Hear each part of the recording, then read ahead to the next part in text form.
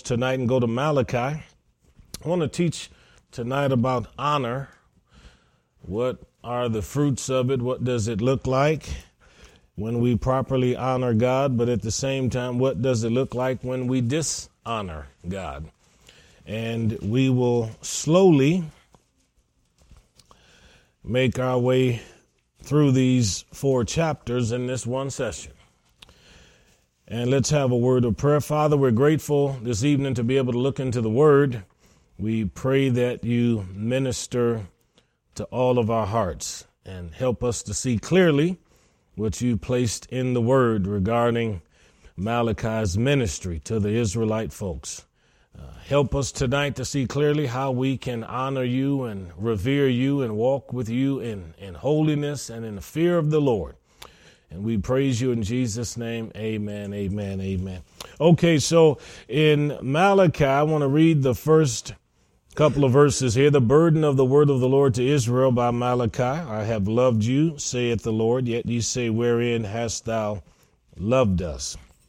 For some context, if you're familiar with the ministries of Haggai and Zechariah, then you know the children of Israel were in bondage in Babylon, and they made their way back from that area of the Persian Empire. When they came back, they returned to rebuild the city, the wall, and the temple. And when they got there, they started. But there were adversaries that created some problems for them, and so they kind of fell into this kind of lethargy where they didn't want to do the work they should have done. So God raised up Haggai and Zechariah to inspire them to do the work of God, to return to the work of God. This they did as these 2 prophets ministered the word of the Lord to them. But they died. And sometime later, after the death of those prophets, the people fell into that pattern again. So God raises up Malachi, and he comes along to tell the people to continue the work. And he's telling them how God is unhappy with what they have done because they haven't honored him the right way. And Malachi verse 1, it speaks of the burden of the word of the Lord. And I want you to understand that God's word is weighty in the sense that when it's laid upon your heart, you feel like you need to deliver it. You have to share it. You have to say it. You have to talk with someone. Now, Malachi's name means my messenger. And the word messenger is the exact same as the word angel. So a messenger of God is someone who delivers the word of the Lord. He doesn't deliver his own mind, his own opinion. He doesn't stand up and just say, I just want to make a statement and hope that it comes to pass. He is speaking directly from the unction of the Holy Spirit. And this is what Malachi did. When he makes the statement in verse 2 there about I've loved you, and then you say, how have you loved us? Continually in this book, you'll see where God will make a statement, and then he'll say your response has been rhetorical. So he'll say, you've robbed me. But you say, how have we robbed you? So over and over again, the children of Israel are trying to tell the prophet of God that we haven't done anything wrong. And the Lord knows that they've done some things that are wrong. And now they're claiming that the Lord hasn't really loved them because the heavens have been closed and the vegetation hasn't prospered the way that they feel that it should. But I want you to understand that God's love for you and God's love for me doesn't change. And even though we don't always perceive what God is saying to us, even if we don't always understand what the King is saying to us, his love still is reaching out to us. Every time a man of God or woman of God in the Old or New Testament goes to Israel or to the church and declares the word of God, that is the love of God reaching out to people and telling people to turn from their sins, to turn to God and receive blessing. Then he tells them about Esau, and he says, Jacob I've loved, but Esau I've hated. Now, this is to say that God specifically chose Jacob's lineage through whom to bring his blessing. When it says Esau I've hated, think of it in the sense of rejection, that he rejected Esau's line. And the reason I say that is because if we just think of a hatred as a strong disdain, you can read the story of Esau and Jacob. They both went to their father after Esau was tricked out of his blessing. And you'll remember Jacob, or Isaac, I should say, he laid his hands upon his son and blessed him and said, the fatness of the earth will be yours. But what ended up happening was Esau's descendants ended up in a whole lot of trouble because they ran contrary to the word of God. And they started persecuting the Israelites. In verses 3 through 4 and 5, you can see where Edom, the descendants of Esau, because Edom is also another name for Esau, they ended up having a world that was turned upside down by the power of God. They were impoverished and became desolate. And all of this was because the Edomites did not honor God. Now, God is using Esau and his descendants as an example to set the Israelites up to understand why they're in the condition they're in now. And this is why in verse 6 it says, a son honors his father, a servant his master. If then I be a father, where is my honor?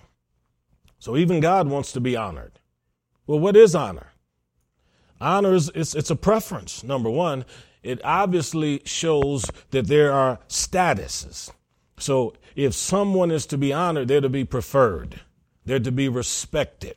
You don't have to like a particular person, but you do need to honor certain offices. You may not like the governor. You still should honor that office. You may not agree with the president. You should still honor the office. When I used to put a uniform on in the military, didn't matter whether or not I agreed with a general or a master gunnery sergeant. I had to honor the uniform. And whatever commands were given, if I had any problems with it, didn't matter. I still had to honor them. And it's the same thing with the red, white, and blue. If honor is given, then, of course, there's structure and there's order. So we first learn honor at home. And kids learn it with their parents. They discover who it is that's in charge by the fact that mom and dad are the ones controlling everything that's taking place. And they learn to honor parents through little simple things. Mother's Day cards, writing down little statements, holidays, birthdays. We learn to honor one another by the way we talk to one another. So kids typically shouldn't disrespect their parents. They're taught that. It's instilled in them. When there's a lack of honor in the home, there'll be a lack of honor in the community. There'll be a lack of honor in the classroom. You find a kid that shouts and cusses at their parents, how do you think they're going to act in the classroom or out in public? They'll do the exact same thing. There's no respect for mom and dad.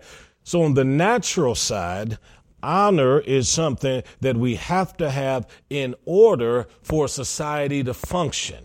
Otherwise, you'll have a whole lot of anarchy. Now, there are some pastors who are very touchy about titles, and some ministers very touchy about titles. They want to be called pastor so-and-so. They want to be called apostle so-and-so. They want to be called evangelist so-and-so. And I've had people that have asked me about things like that, and I say, look, I've never had a problem in my life with anybody calling me Darrell or Brother Darrell. You say, why? I say, that's my mother named me. That's not a problem at all. But what I have told parents and instructed them, teach your kids to call me pastor. See, teach your kids to call me pastor. There has to be honor in the house of God and in relationships. Once that is lost, then we end up in trouble. So here's what the king says in verse 6. A son honors his father. So that should be natural. And then a servant, his master. I'm going to say an employee, his employer. So a good worker is really going to care about how they handle their job. You know what it is to dishonor a person on their job? If you know you're supposed to be there at 7 o'clock and then be there until 4:30 or so, you decide you want to get there at 7:05. And then you decide you want to leave at 3. That's dishonoring the person that hired you, especially if you said you would be there at a certain time. Talking about honor. If I'm meeting with people and they say to me, Pastor, can we meet at 2:00? And then repeatedly, whenever we're supposed to meet, they're never there on time. Do you think they're honoring me? They're not even honoring my time. So this is why when it comes to people's time, I do everything I can to practice time discipline. If we're supposed to start at 7, not 7:02, let's start at 7. If we're supposed to start service at a certain time, start at a certain time. Well, what are people in the parking lot? They're just in the parking lot. But we have to honor people's time. If we don't, then what I'm saying is you're of no value to me. And if you're of no value to me, then I'll just act any way that I want and treat you any way that I want. So coming back to this, if a son honors his father and a servant his master, God says, where's my honor? Why aren't you treating me with some kind of respect? And then he continues, and here we go again with these rhetorical questions that the Lord says, you priests, you've despised my name. And then they say, well, how have we despised you?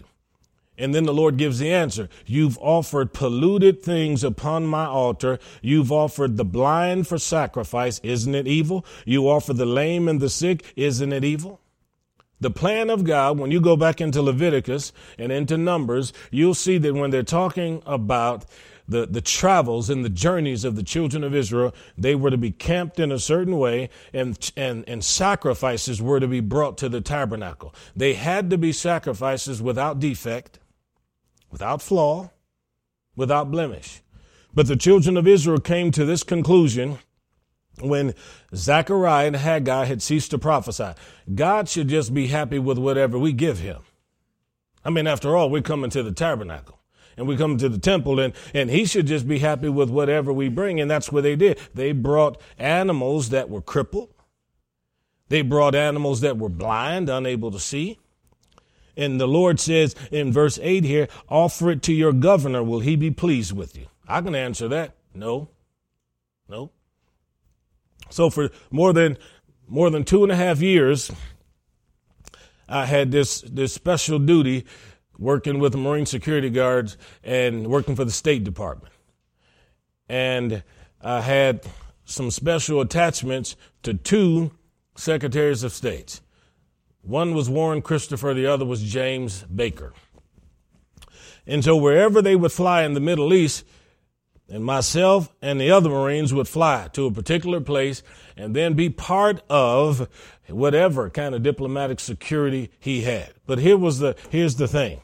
He'd have a dinner or a meeting, and there might be anywhere from 40 to 400 people in a meeting or in a banquet. And the Marines, we'd be at different doors, and he has his own diplomatic security in different places close to him. Then all along the walls behind the Secretary of State, you have all these aides just standing there, just watching him. And if he ever just kind of looked like he was sitting in a chair and just kind of leaned back and kind of did like that, I mean, people came running. He may not have wanted anything but a cup of coffee, but I'm telling you, people came running, and they were honoring that office. Now, what if he would have leaned back and did like this, and they said, what are you waving your finger at me for? Somebody would have lost a job, you see. So with Malachi then, he's saying, why would you treat me this way when you won't even treat a civil authoritarian or a civil authority in this manner? Offer it to your governor. Will he be pleased with you or accept your person? The answer is no. He wouldn't be happy. And every one of us in here knows what it is for someone to present something to us that does not quite meet the standards we expect. And when we don't believe they meet the standards, we tend to let people know. And that's what God is doing.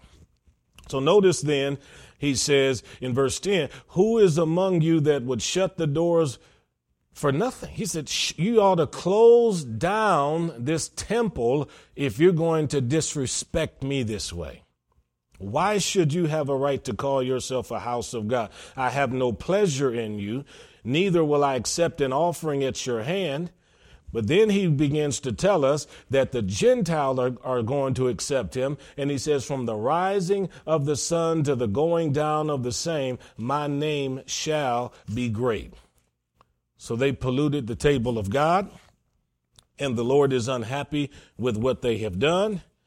And you can see then at the end of verse 14 that the Lord says, my name is dreadful among the heathen. He's saying the Gentile people have greater respect for me than you do, and they don't even have a covenant with me. But you're Jewish. You're redeemed by me out of Egypt. Your seed has multiplied because of what I've done, and you don't respect me. So what kind of respect do we have for God today? And we're told to offer our bodies as living sacrifices to the King. How do you present yourself to God? Do you honor God by the way that you live and by your conduct?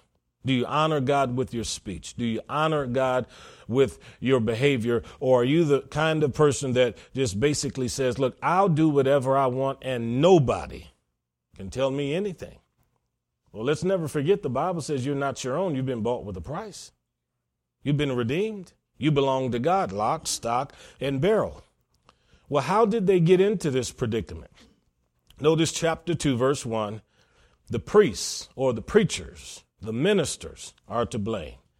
And now, O ye priests, this commandment is for you if you will not hear and if you won't lay it to heart. So the Lord is so unhappy with them. He says at the end of verse 2, he says, I have cursed them already because they don't lay it to heart. Verse 3, I'll corrupt your seed and spread dung upon your faces, even the dung of your solemn feasts. He said, I'm going to humiliate you because you won't act accordingly. And then he tells us that the preachers are the reason for this. Every ministry, every church, in some shape, form, or fashion, is the product of someone's ministry. It's the product of someone's ministry. It's the product of someone's teaching or preaching. And if you have people who are in the pulpit who teach God's word, you can shape and form what people believe. But if you have priests who don't care about God's word, then you're going to have people who dishonor God. Now, this book is important. This book is important.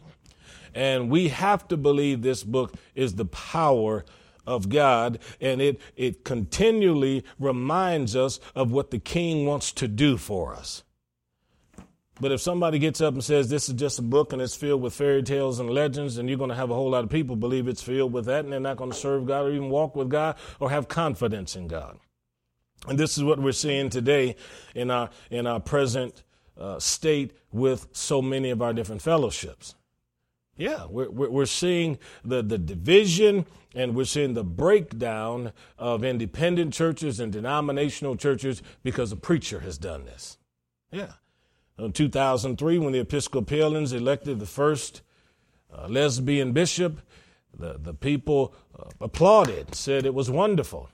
And then the bulk of the people in the denomination stepped right out of the movement and went to other churches and left.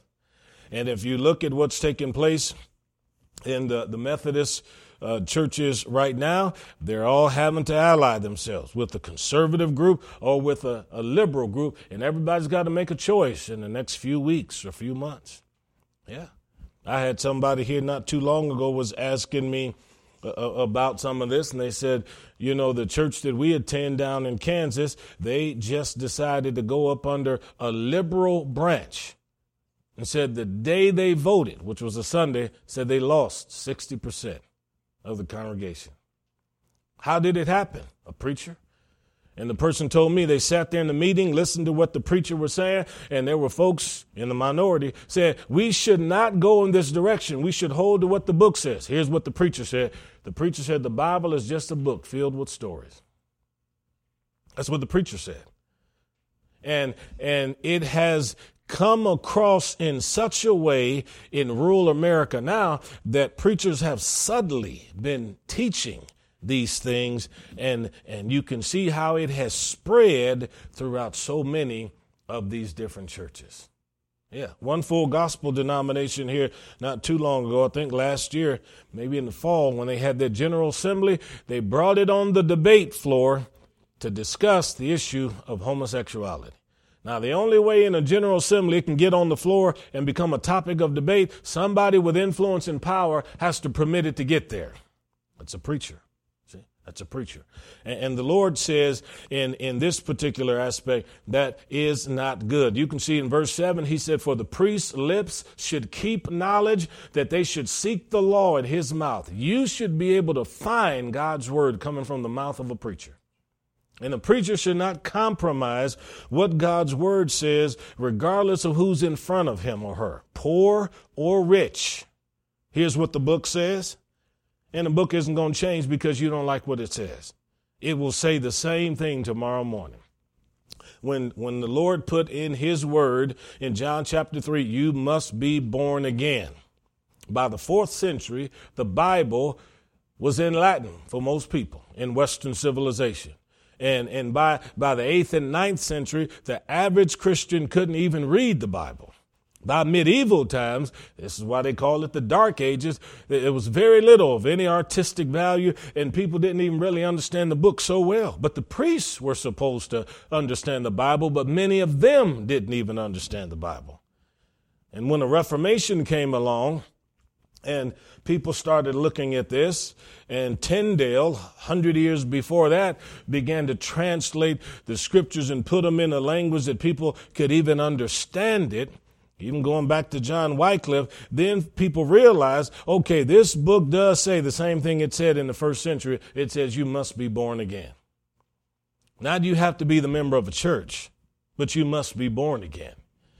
So the priests' lips, the preachers, the ministers, the clergy people are supposed to teach the book. Not Reader's Digest, not popular opinion, not what's trendy or what's the latest fad. But it says here in verse 7, they shall seek the law at his mouth, but he is the messenger of the Lord of hosts, but all of you are departed out of the way. See, they've gone in the wrong direction. Yeah. And so the Lord then goes on to say, as you can see in verses 13 and 14, and this have you done again, covering the altar of the Lord with tears, with weeping, with crying out, insomuch that he regardeth not the offering any more. Do you realize emotion doesn't move God if your emotion is wrongly based? Doesn't move God at all. Now think about this. This is what I mean by that. Our society today believes that we should make people feel good. And that's what they look for. They try to create an environment that's non-offensive, where no one will feel bad about themselves or bad about what they do. So every little kid that runs in a race has to get a ribbon if they complete the race. But then it's not enough just to give them a ribbon for completing the race. You got to give them a ribbon for participating in the race, even if they don't complete it. If you have somebody who is good in school and gets good grades, kind of like the way my wife was with all them straight A's and all that kind of a thing, and does well, then we don't want to praise that person because we don't want all the other students who didn't get the best grades kind of down here on my level. And we don't want me to feel bad, so we can't praise her lest I feel bad about her being praised. It's all based on emotions. We want people to feel good about themselves. So this trickles over into the culture, and now we have people that say things like this. Don't I have a right to be loved? And don't I have a right to love anybody that I want to love? Who are you to restrict my love and tell me I can't be in love with somebody of the same gender? Well, it's not me, it's the book. It's the book that says that. And you need to know that when God's love is manifested in the Bible, his love still is bounded by his character. That is to say, you can look at Psalm 97, I believe it is, where it says the Lord hates evil. So he doesn't love evil. He doesn't. He's not pleased with evil. He doesn't promote it, endorse it, or approve of it. But you have people that say love as long as we walk in love, God is love, so love is God. That's untrue. That's untrue. Love is not God. God is love. That's a character trait of his. But think of it this way, and I've told you this before. King David had a whole lot of kids. But he had a son named Amnon that fell in love with his sister. And he fell so hard for his sister that he sexually assaulted her. And then after he assaulted his sister, he just discarded her like an old rag and said, "Get out of here," and threw her out. And so she was so embarrassed and ashamed, she put on basically her clothing of guilt and sackcloth and ashes. And when her brother Absalom found out what his brother did, Absalom harbored hostility in his heart and waited to the right moment to try to kill his own brother. You know why? Because a brother shouldn't be messing with his sister. See? Love was misdirected. Love was wrongly used. And it doesn't matter if all of the European nations dispense with the incest laws, it'll still be a sin in the Bible. And when we come back to the book and we think about an issue like same-sex marriage, it's a sin not because we say it's a sin. It's a sin not because we feel it's unnatural, although it is, as Paul says in Romans 1. It's a sin because God says it's wrong. But what the psychologists and psychiatrists do is they say, look, they're weeping, they're crying, they're feeling bad. You can't withhold from them the very thing that they love. Oh, yes, you can. And you can come to church and say you love God and love somebody of the same gender and weep and cry and and plead and say, "Oh my goodness, I don't understand why people are opposed to me. God, help me. I love him. I love her," and all of that. And God says you're covering the altar with your tears, and he still won't regard your sacrifices. Because emotion doesn't change God's word.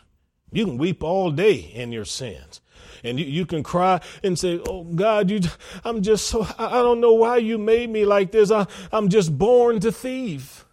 And I know I shouldn't be going into people's homes and robbing and stealing, but you made me like this. So I have to rob and take Mike's truck from him.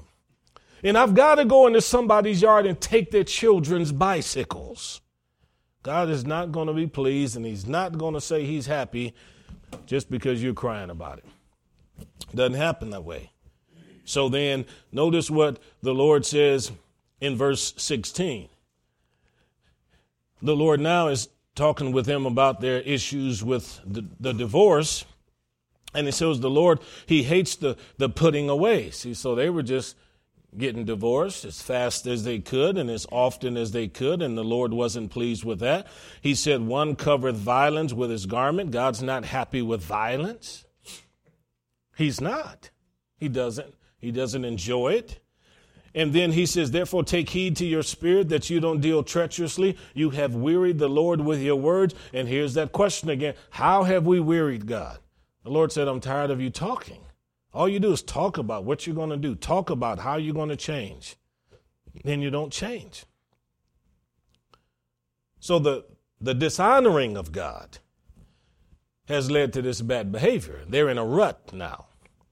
And it's a terrible thing. So when you get to chapter 3, we have scriptures that obviously apply to the coming of the Lord Jesus Christ because they're quoted in the New Testament. But I just want to deal with the principle. And in verse 1, he said, "Behold, I'll send my messenger." See, that's the same as the word Malachi. "And he'll prepare the way before me, and the Lord whom you seek shall suddenly come to his temple." So God is saying, because you're in this particular state, and because your condition is so bad, I'm sending somebody that's going to prepare you for the time when I come to visit you. It'll be the day of the Lord, a time of wrath. God is saying, I'm going to come and judge you because of how you're living. Now, our nation, and certainly churches today, don't even have a concept of judgment. And they don't even think God has wrath. And as many times as I've taught the book of Revelation in my travels, it still shocks people when I read the final 2 verses of Revelation chapter 6 that talks about that period being the day of the wrath of the Lamb.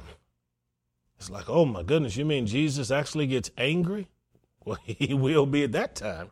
The meek and lowly lamb that died on the cross is going to be a warrior king when he returns and deals with a lot of these things. But the children of Israel, in their sin, they needed a refiner to try to purify them, because they had the kinds of sins and manifestations that were bad. You know, you can turn the television on and try to watch Andy Griffith, and then a good little wholesome show like that, and then on the commercials, you have drag queens. Yeah, trying to watch Andy Griffith, have drag queens. And you look at our nation today, and you'll see they gather kids in different parts of America so that they can see a drag show, or have a transvestite dressed up as a woman, dressed up as a man, or a man dressed up as a woman at a local library reading stories to kids. Now, what always surprises me is the fact that there are parents that have their kids there. You know that? Because there's no way on this planet my mom and dad would have ever had me in an environment like that. But once we remove from our conscience the power of the Word of God to restrain and curb behavior, we start dishonoring God. And the fruits of dishonoring God just continue to manifest. We do what we want. Every man does what's right in his own eyes, and sin continues to multiply. Yeah, think about that. So then, the Lord's going to return, and you can see He's going to deal with these things that are in manifestation in Israel at this time. In verse number 5, he says he'll be a swift witness against the sorcerers. See, black magic, witchcraft. Against the adulterers, people breaking covenants outside of marriage, having physical relations with people they should not be with. False swearers, people making promises they have no intention of keeping, making rash vows. And against those that oppress the hireling in his wages, the widow and the fatherless. So taking advantage over somebody when it comes to their pay, not looking after the one who's lost their spouse, and mistreating the orphans. Yeah. So this is what Malachi was crying out against. And as you can see, he had a lot to say about that. And he tells us in verse 6 that the Lord doesn't change. That's why the sons of Jacob aren't consumed. What is he saying? God's merciful. Had it not been for the mercy of God, the grace of God. Now, if that's true, then I wonder sometimes, why is it that America is still standing? God's mercy. Why is it that other nations around the world that I'm sure are much worse than we are in their moral character, why are they still here? Because they should have been consumed also. It was Jesus who said to the folks in Jerusalem, the folks over there in Sodom and Gomorrah, going to wonder why they were treated so bad when you good folks around here are still being allowed to do what you're doing. Well, when dishonor continues, it affects how we act spiritually in our interaction with God. It affects us in our relations with one another, and it also affects us in how we handle the resources that God gives to us. So look at what it says here in verse 7. From the days of your father, you have gone away from my ordinances and haven't kept them. Return to me, I'll return to you. But then you say, how shall we return? See, here's the question. Will a man rob God? And here's the answer. Every day he can get away with it. Yeah. As long as he can get away with it, will a man rob God? But you say, how have we robbed you? God answers, in tithes and offerings. But you're cursed with a curse, for you've robbed me, even the whole nation. This wasn't 2 or 3 families, folks. The whole country. Bring the tithes into the storehouse, that there may be meat in my house, and prove me, or test me now, saith the Lord of hosts. If I will not open you the window of heaven, pour you out a blessing that you won't have room to receive it, I'll rebuke the devourer for your sake, and he won't destroy the fruits of your ground, neither shall your vine cast her fruit before the time in the field. So working on this first part here, will a man rob God? Yes, he will, as long as he can get away with it. And then the Lord said, in tithes or in offerings. So tithing by way of percentage, how much is a tithe? 10%. 10%. So you've heard me teach this plenty of time. 10% of anything you earn, find, inherit, or is given to you belongs to the king. 10%. Because in the Old Testament, they had to give of their produce, the crop that came in, what was sold, the inheritance that were transferred from one person down to the other in the tribe. So I'm not talking about offerings now, and I'm working with what the law says. Just 10% under the law is what they had to give. That's what Moses taught the people. Well, there are plenty of people that will say, well, tithing and giving like that today isn't according to Christianity because we're not under the Mosaic law. We're not under the Mosaic law. However, tithing didn't begin with the Mosaic law. Tithing began with Abraham, and Abraham was about 400 years before Moses. Okay. So Abraham, he goes and rescues his nephew who was taken captive. And when he brings all of this stuff back, he goes to Melchizedek, who's the priest, whose name means king of righteousness. And he pays a tithe. That's the language, pays the tithe. And he gives that to Melchizedek. Now, Abraham taught this to his son Isaac, who taught it to Jacob, because when Jacob was running for his life, getting away from his brother, he prayed and said, God, if you help me in Mesopotamia and get me back here safely, I'll give you 10% out of everything that comes to me. So that's long before Moses. Now, when Abraham paid tithes to Melchizedek, who's a type of Christ, read the book of Hebrews. When Abraham paid tithes to Melchizedek, the Bible says Levi was in his loins. And the Bible says we're children of Abraham. So as Christians then, we also pay tithes to our high priest. You don't pay tithes to me. I don't pay tithes to you. I pay tithes to my high priest, Jesus Christ, and I put my tithe right there with him. The only difference between me and you and the people of this era was they had a covenant that said give 10%. According to Hebrews, we have a better covenant. We have a better name, a better priesthood, a better house of God, a more excellent sacrifice. So we have every incentive on the planet to do much better than 10%. You see, much better. Tithes and offerings. So when you work on your budget, always remember you should be working with 90%. That's where you start. That's the bottom. That's the baseline. You start with 90% is yours because that 10% belongs to the king. And I haven't even touched offerings yet. See, that's where you begin. Now, what are offerings for? Well, for us as Christians, the tithe isn't ours anyhow. That belongs to God. So that's his. But if people tithe and bring offerings, the excess and blessing is what makes it possible to help people that are in need, to take care of the priests, to look after the poor and the widows and people like that. And whenever I hear people start saying things like, well, every time I go to church, it seems like all they do is talk about money. I'm thinking to myself, that's a lie. That's a lie. Because I know where I teach and pastor, that doesn't happen every week, but it does come up when it comes up in the Word of God, you see. And we teach it boldly and we teach it courageously. Most people who are saying that because they're stingy. They want to hold on to what they have. They don't have a problem when they smell a new car every other year. They don't have a problem when they're going on their trips.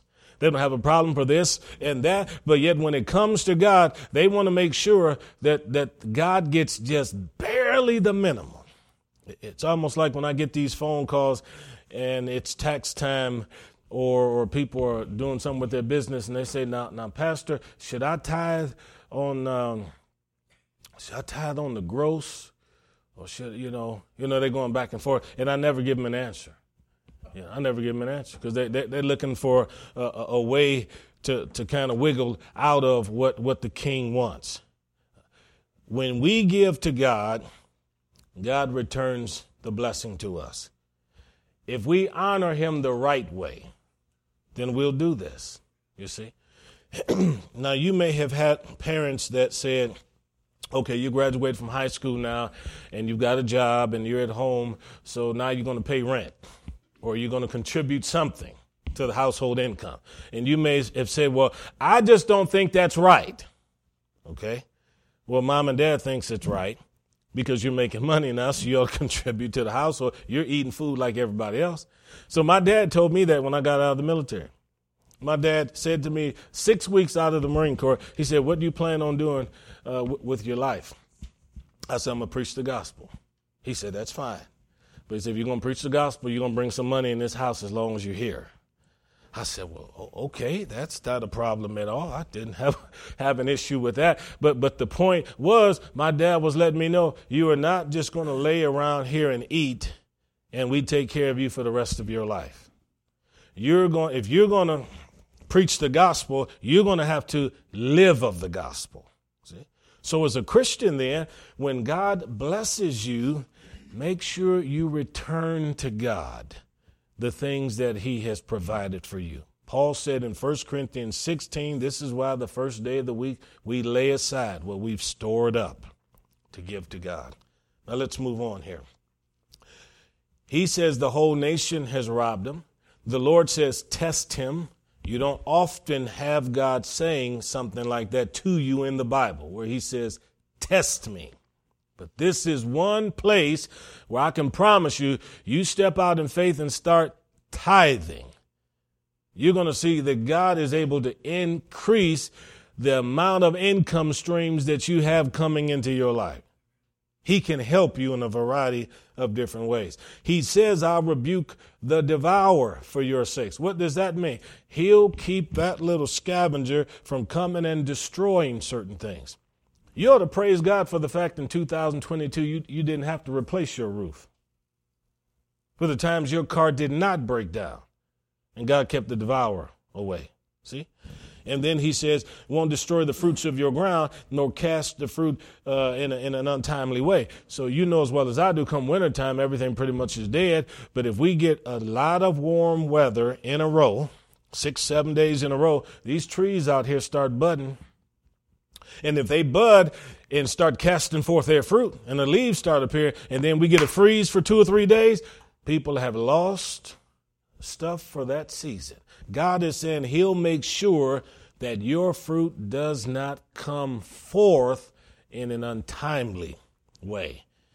And then he says all the nations and surrounding people will call you blessed. So it's important then to know that we give to God because God is faithful to give to us. And remember, the Bible says God loves what kind of a giver? Cheerful giver. And the reason around here and in our churches we don't pass a plate is because I've been in so many churches where you take this little plate and it's only about that deep. And then you just pass that thing along and you just watch people. They're looking at people as they're looking at them. And then they drop that dollar bill in there. I mean, George Washington attends a lot of churches, folks. And they drop George in there and then they just pass it on. And then pass it on. Then every now and then you see some little kid who's unchurched and they're looking at that dish go by and they're reaching and grabbing stuff to put it in their pocket. Yeah, but in the Gospels, Jesus sits in the temple, in the treasury, and he's watching how the people are giving. And they walk over to the chest and put their money in. And he said, didn't you see how the widow woman put her money in? And she gave more than everybody else. And so that is the reason we have never passed a hat or passed a plate. It is upon you. You're obliged to do it. I've never counted an offering. I've never made a deposit. I've never checked out what anybody is giving, but it is your responsibility to honor God in your heart and put your offering and tithes in and say, Lord, this is for you. See? And when you do it that way, then you can expect God to do wonderful things for you. And that's a scriptural principle that I think is a blessing. That's one of the reasons we started giving to the little ones for their birthdays. It wasn't because we just want to give kids money, because we want kids to receive something so that they can learn when they're young, I can give back to God. And there are plenty of families in the United States of America where the kids don't have anything to give. Mom and dad don't have a whole lot to give. But when money is put into their hand and somebody teaches them, now you count that up, and then next week or later in the day, you go over and you put that in there and you say, thank you to God. And you start that as a habit, God will bless them later in life. He will. There's no doubt about it. Okay, so when we come to the end here with chapter 4, you'll notice that the Lord's continuing his teaching about what's going to happen when he comes. And you can see in verse 1, behold, the day comes that shall burn as an oven, and all the proud, and yea, all that do wickedly shall be stubble, and the day that cometh shall burn them up, saith the Lord of hosts. So God is still working on that whole aspect. He's going to deal with unrighteousness. But I just want to mention one final thought, and that's in verse 4. It says, remember the law of Moses, my servant. Now, the law of Moses, had they been following it, God wouldn't have been saying all this other stuff here. And it's likely he would not have had to send Malachi. Malachi's ministry probably wouldn't even been born had they honored God's word. And if we do this by realizing as Christians now, we're not under the law, but we're under grace, but we do serve someone who's greater than Moses. And if we remember the words of Christ, then we can expect the blessing of God to be upon us, because it said in chapter 2 that my covenant was with them of life and peace. And that's God's covenant with us. Yeah. If we do what he's told us to do, then we have every right to expect that the hand of God will be upon us. And then that final verse where you can see it's talking a little bit about John the Baptist. He'll turn the heart of the fathers to the children, the heart of the children to their fathers, lest I come and smite the earth with the curse. So God is saying, I see change coming. And that's what he wants in all of our lives, for us to live for him, with him, and through him, and let him have his way. If we honor him as we should, then we'll be an example, and people call us blessed. And no matter how difficult you may think the walk with God is, I can tell you it'd be a whole lot harder without him. Yeah. You think about that. We're all under the canopy of his blessing tonight because of our covenant with him. You remove that canopy, it'll be tough living out here. Yeah, let's pray. Father, thank you for your word. Thank you for placing this book in the Bible that speaks so clearly to all of us. We know that you have called us to live righteously before you. But we also know, Lord, in and of ourselves, it is impossible for us to do so. It takes you to live through us, oh God. Help us to put our members to death. Help us to mortify the members of the flesh so that your Son can live through us. In Jesus' mighty name. And everyone said, amen, amen. Isn't that fun?